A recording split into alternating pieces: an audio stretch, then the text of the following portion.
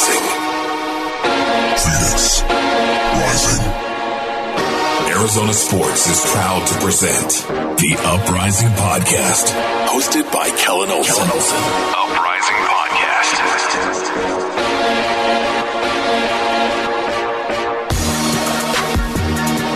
Hello there and welcome to the Uprising Podcast, a podcast about Phoenix Rising Football Club. I am Kellen Olson, joined by Jake Anderson. It is not our last episode of the season. It looked like it could be at times. What a scary win for Phoenix Rising, and exactly what Jake brought this up like 3 months ago. It's the nature of this playoff system. You can just go, you don't have to lose to get eliminated, essentially, and that is what happened here.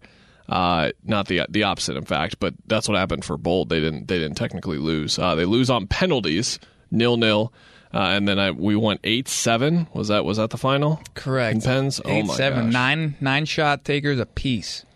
So Austin came in with a game plan. We mentioned on the preview last week, looking at the stats for them, they foul a lot. They fouled even more in this game. 26 fouls they conceded. They had yellow cards. They had 4 of them, but when they were not fouling, they had a defensive game plan and they played it. They had 22 tackles and their tackle success rate was 73%. So when they were going in, they were getting the ball most of the time. They had 35 clearances in this game, and Phoenix Rising did outshoot them, I believe. It was 19-18, so just slightly. We knew Bolt's weakness, though, was not getting shots. It was getting shots on target and scoring. Rising got outshot in shots on target. Austin had 5. The Rising only had 3. One of those was a post. Statistically, it doesn't go down as on target, but Adam John did hit post early on in the match. But as you just said, Austin Bolt's game plan was sit back, basically try to go to Pens. I think they executed exactly what they wanted to do.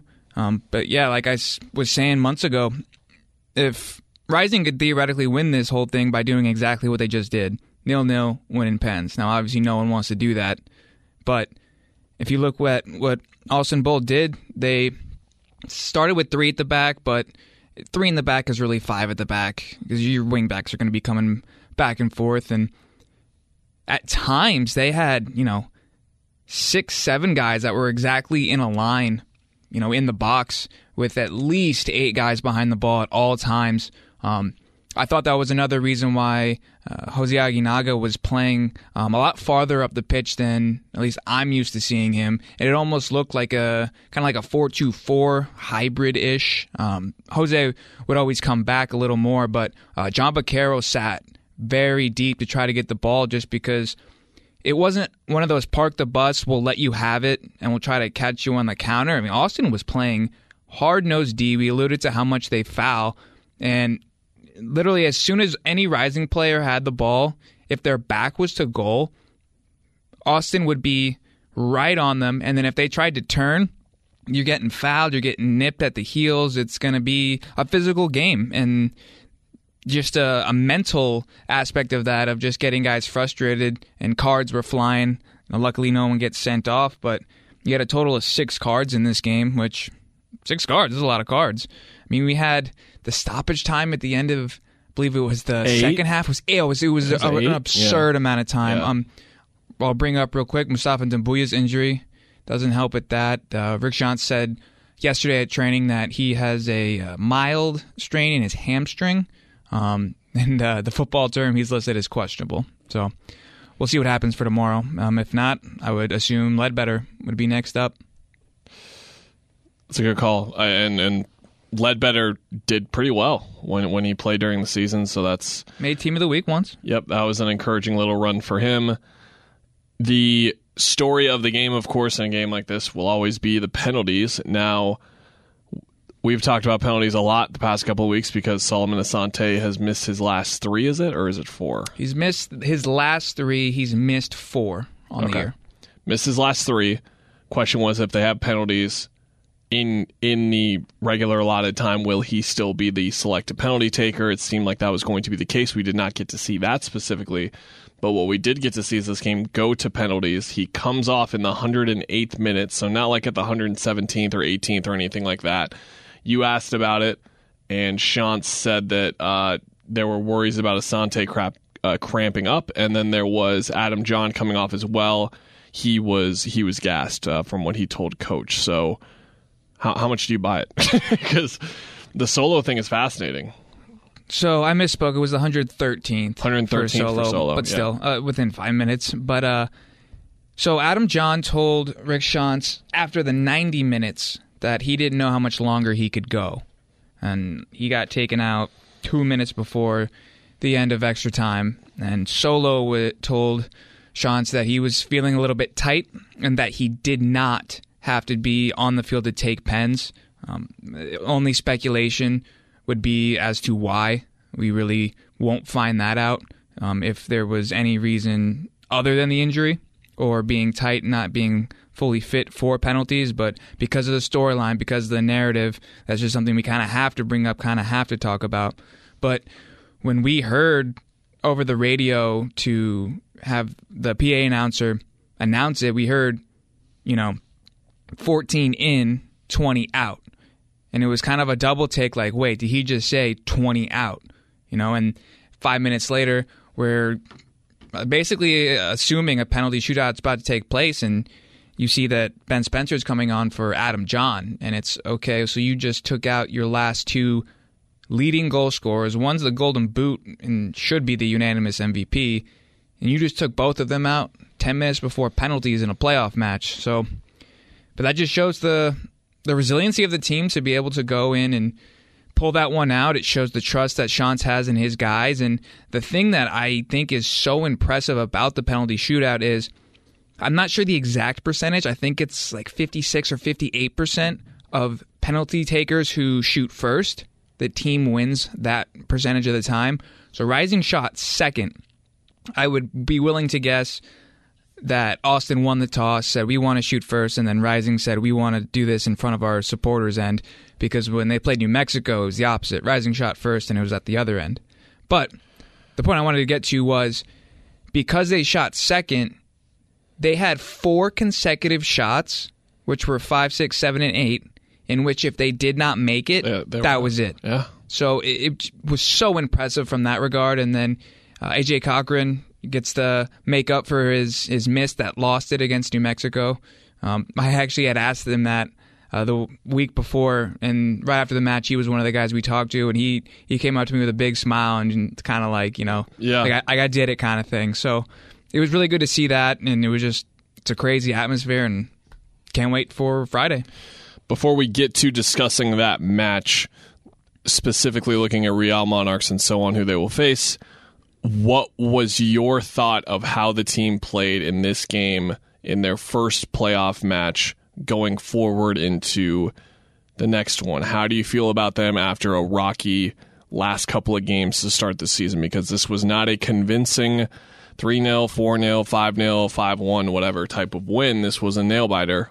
I think Austin played really, really well.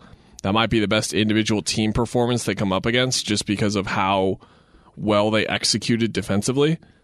Might be wrong on that, and they might get beat, but I mean, certainly from what Austin is capable of, they played very, very well with what they were doing.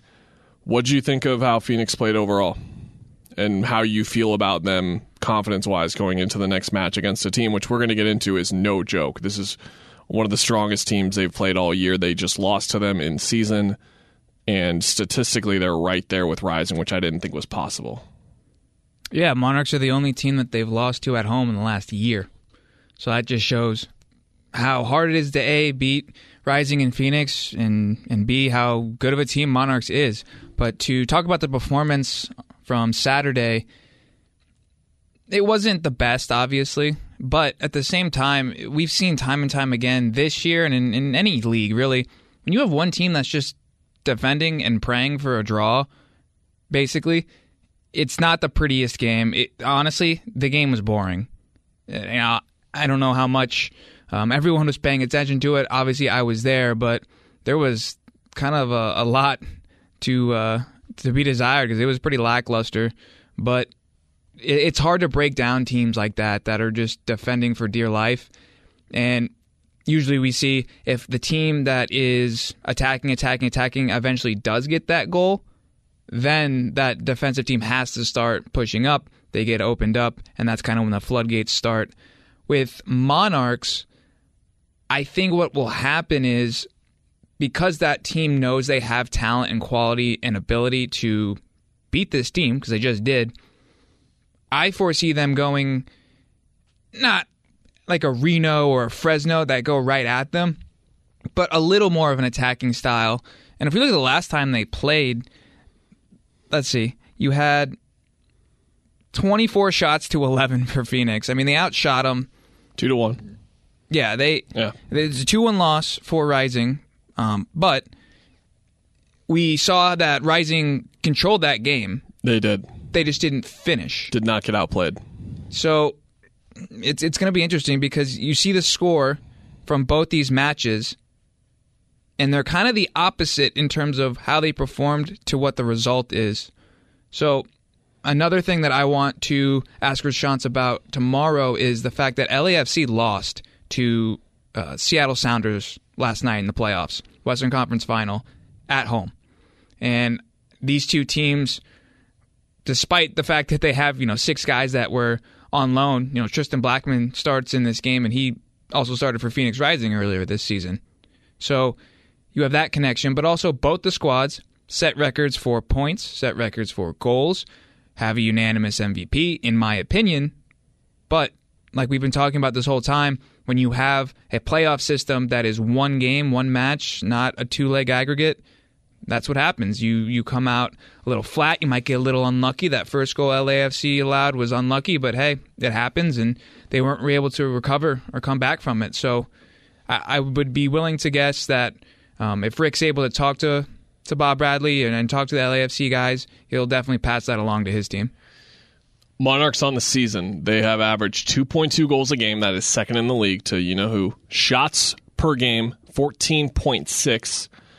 Again, second. But the thing is, we look at these teams a lot, and then conversion rate is where they fall off. They're at 19%. That's tied for third in the league. They are second in the league in passing accuracy at 83%. The big difference there is that Monarchs on the season has 45 assists in 35 games. Rising has 60 in 35 games. So you're talking about 12 more goals for Phoenix Rising, which isn't a ton, but the difference in assists is 25%. That's pretty substantial, or 33, I should say. Looking at goals allowed, they are mid-table, and that's kind of where you look at Rising and say they have the advantage in the defense. 1.6 goals allowed for Monarchs. They are 17th in the league. Another team that really likes to foul. 2.35, really likes to give out yellow cards. They are third in the league, 2.3 yellow cards a game.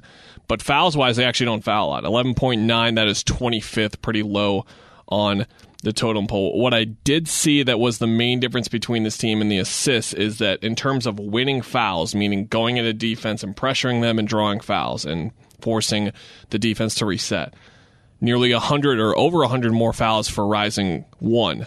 486. Monarchs only have 374 won. So Monarchs isn't really a team that gets you on your toes like Rising does. They're just a little more systematic, at least statistically. I think that you look at just the way they play, especially in the last matchup between these two teams. I don't think they were outplayed necessarily, but the way that they won was what I was just talking about, which was that they were not necessarily out shooting them or outplaying them, but they got their chances, they converted, and things like that. They are coming off of a 6-2 win, which is notable. That was the second most goals scored by a team in that round. I believe the second most scored by a team in the playoffs so far. This is a real test, and I think that Rising's offense in particular is something that I'm going to be looking at to step up, because quite frankly, we just have not seen the offense reach the forms that it was in during the 20-game win streak, and I think more specifically just when you gave them a chance, when Solomon Asante and Junior Flemings and Adam John, they would burn you just about every time. In their last couple of matches, they don't score against Austin. They had 3 against OKC, 1 against Monarchs. They got 5 against Timbers, 2 1 goal, and then they got 4 against Galaxy, 2, but then it was 1-0, 1-0. So they haven't been just on the gas pedal, and I say that because this is specifically a team where they need this. They need a good offensive performance, because the Monarchs is going to score in this game. I feel confident in saying that Monarchs is going to score in this game. I think that Rising are going to need a goal. They might need 2 or 3 to win this game, I think, especially with the way their defense has been performing in the past month and a half, which also hasn't been that great. Yeah, and the last time these two played, you had a double sending off. Yeah. So, and when they played OC in their quarterfinal, Western Conference quarterfinal matchup, there was a red card for OC in the 49th minute, and that's kind of when the floodgates opened, because it was a 2-1 game up until that point, and then after, all hell broke loose. But I definitely agree with you in the sense of how they've been playing, in terms of they didn't get outplayed against Monarchs, but the result is not what they wanted. They've been kind of beaten up on the bad teams. I mean, Los Dos and Timbers 2 aren't the greatest of squads, but as you alluded to, it's the only concern I have, I will say, is defensively. If you have pace and send a long ball, this Rising center back duo, for as good as they've been, and they've been fantastic, Corey Whelan and AJ Cochran have been great, but they don't have the pace. And when you have, I'm just going to say Demboya because we don't know if he's going to play or not. With how much Amadou Dia and Mustafa Demboya get up the field, when you only have those 2 center backs defending, now usually you'll have that holding mid drop to be that number 3 guy. So Kevon Lambert, in this case, we saw a lot of James Musa do it. But still, not the fastest of guys. And we saw Austin with Lima. He's a big guy, and I'm blanking on his name, but he's number 45. But he was just creating problems all game with how fast he was. And we've been talking about how we want to attack Rising if we were the opposition. Honestly, if you're not able to, be like an El Paso and pass through everybody type of team, if you're a Reno and you're a Fresno, we're both out, by the way, you just attack them, take it to them, use your forwards, because individual battles in terms of pace, I haven't really seen Phoenix win those battles this year. Brown on OKC in the last regular season game, he got in behind a lot. So that's something in particular that comes to mind when you bring that up. Any closing thoughts? I don't really have a game prediction. I just think that if there was a matchup in terms of current form, the way the team plays, I think that this is in the Western Conference. I just don't know the Eastern Conference at all. In the Western Conference, I think this is the game that tests them the most and the one that they could be the most susceptible to, because, again, I just think Monarchs are going to score in this game.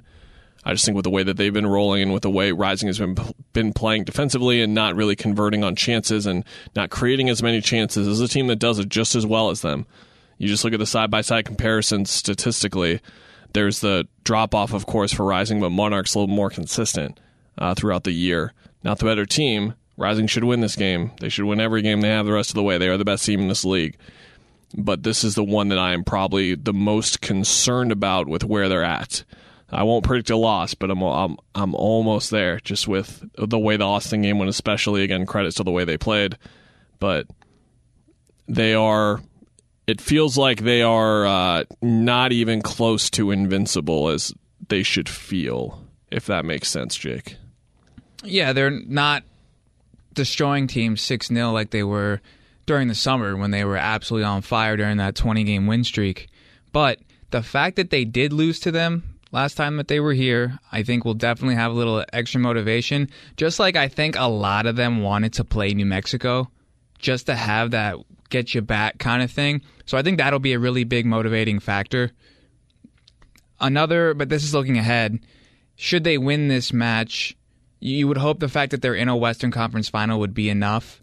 But it's one of those, like, you would definitely get more pumped to play a Fresno, who you lost to in that infamous game when Solo missed 2 pens in the last 5-10 minutes. But obviously you can't be worrying about that. You got to win on Friday first. You got Dollar Beer Night. That's another streak that has the history in their favor. So we'll see. I think that Monarchs might take a page out of Austin's playbook, and that if you watched just how they were playing defense instead of watching the ball, if you watched how they played defense, every single man in the final this is always complicated to say, the final third of the attacking third, or of the half, I should say, right around the box area, everyone was man-marked. Nobody had a space to do anything or have the ball for more than a second. So with how much they foul in the Cards, and referees, I hate the referee excuse, but it is a part of the game. And you hope that it doesn't have a big deciding factor on the game. As the saying goes, the best game a ref can have is when he's not talked about. So, we'll see what happens. If they can play half as well as they played last time against them, it's just the big thing is they have to finish their chances. So hopefully they can do that. I would like to see this playoff run continue to go. It's the end of this season. There's only 8 teams left, and obviously they want to be the ones to lift a Western Conference trophy and to lift the USL Cup and win a treble, or the USL's version of the treble. Let's see. We'll be back next week. See you then. Hopefully. Peace.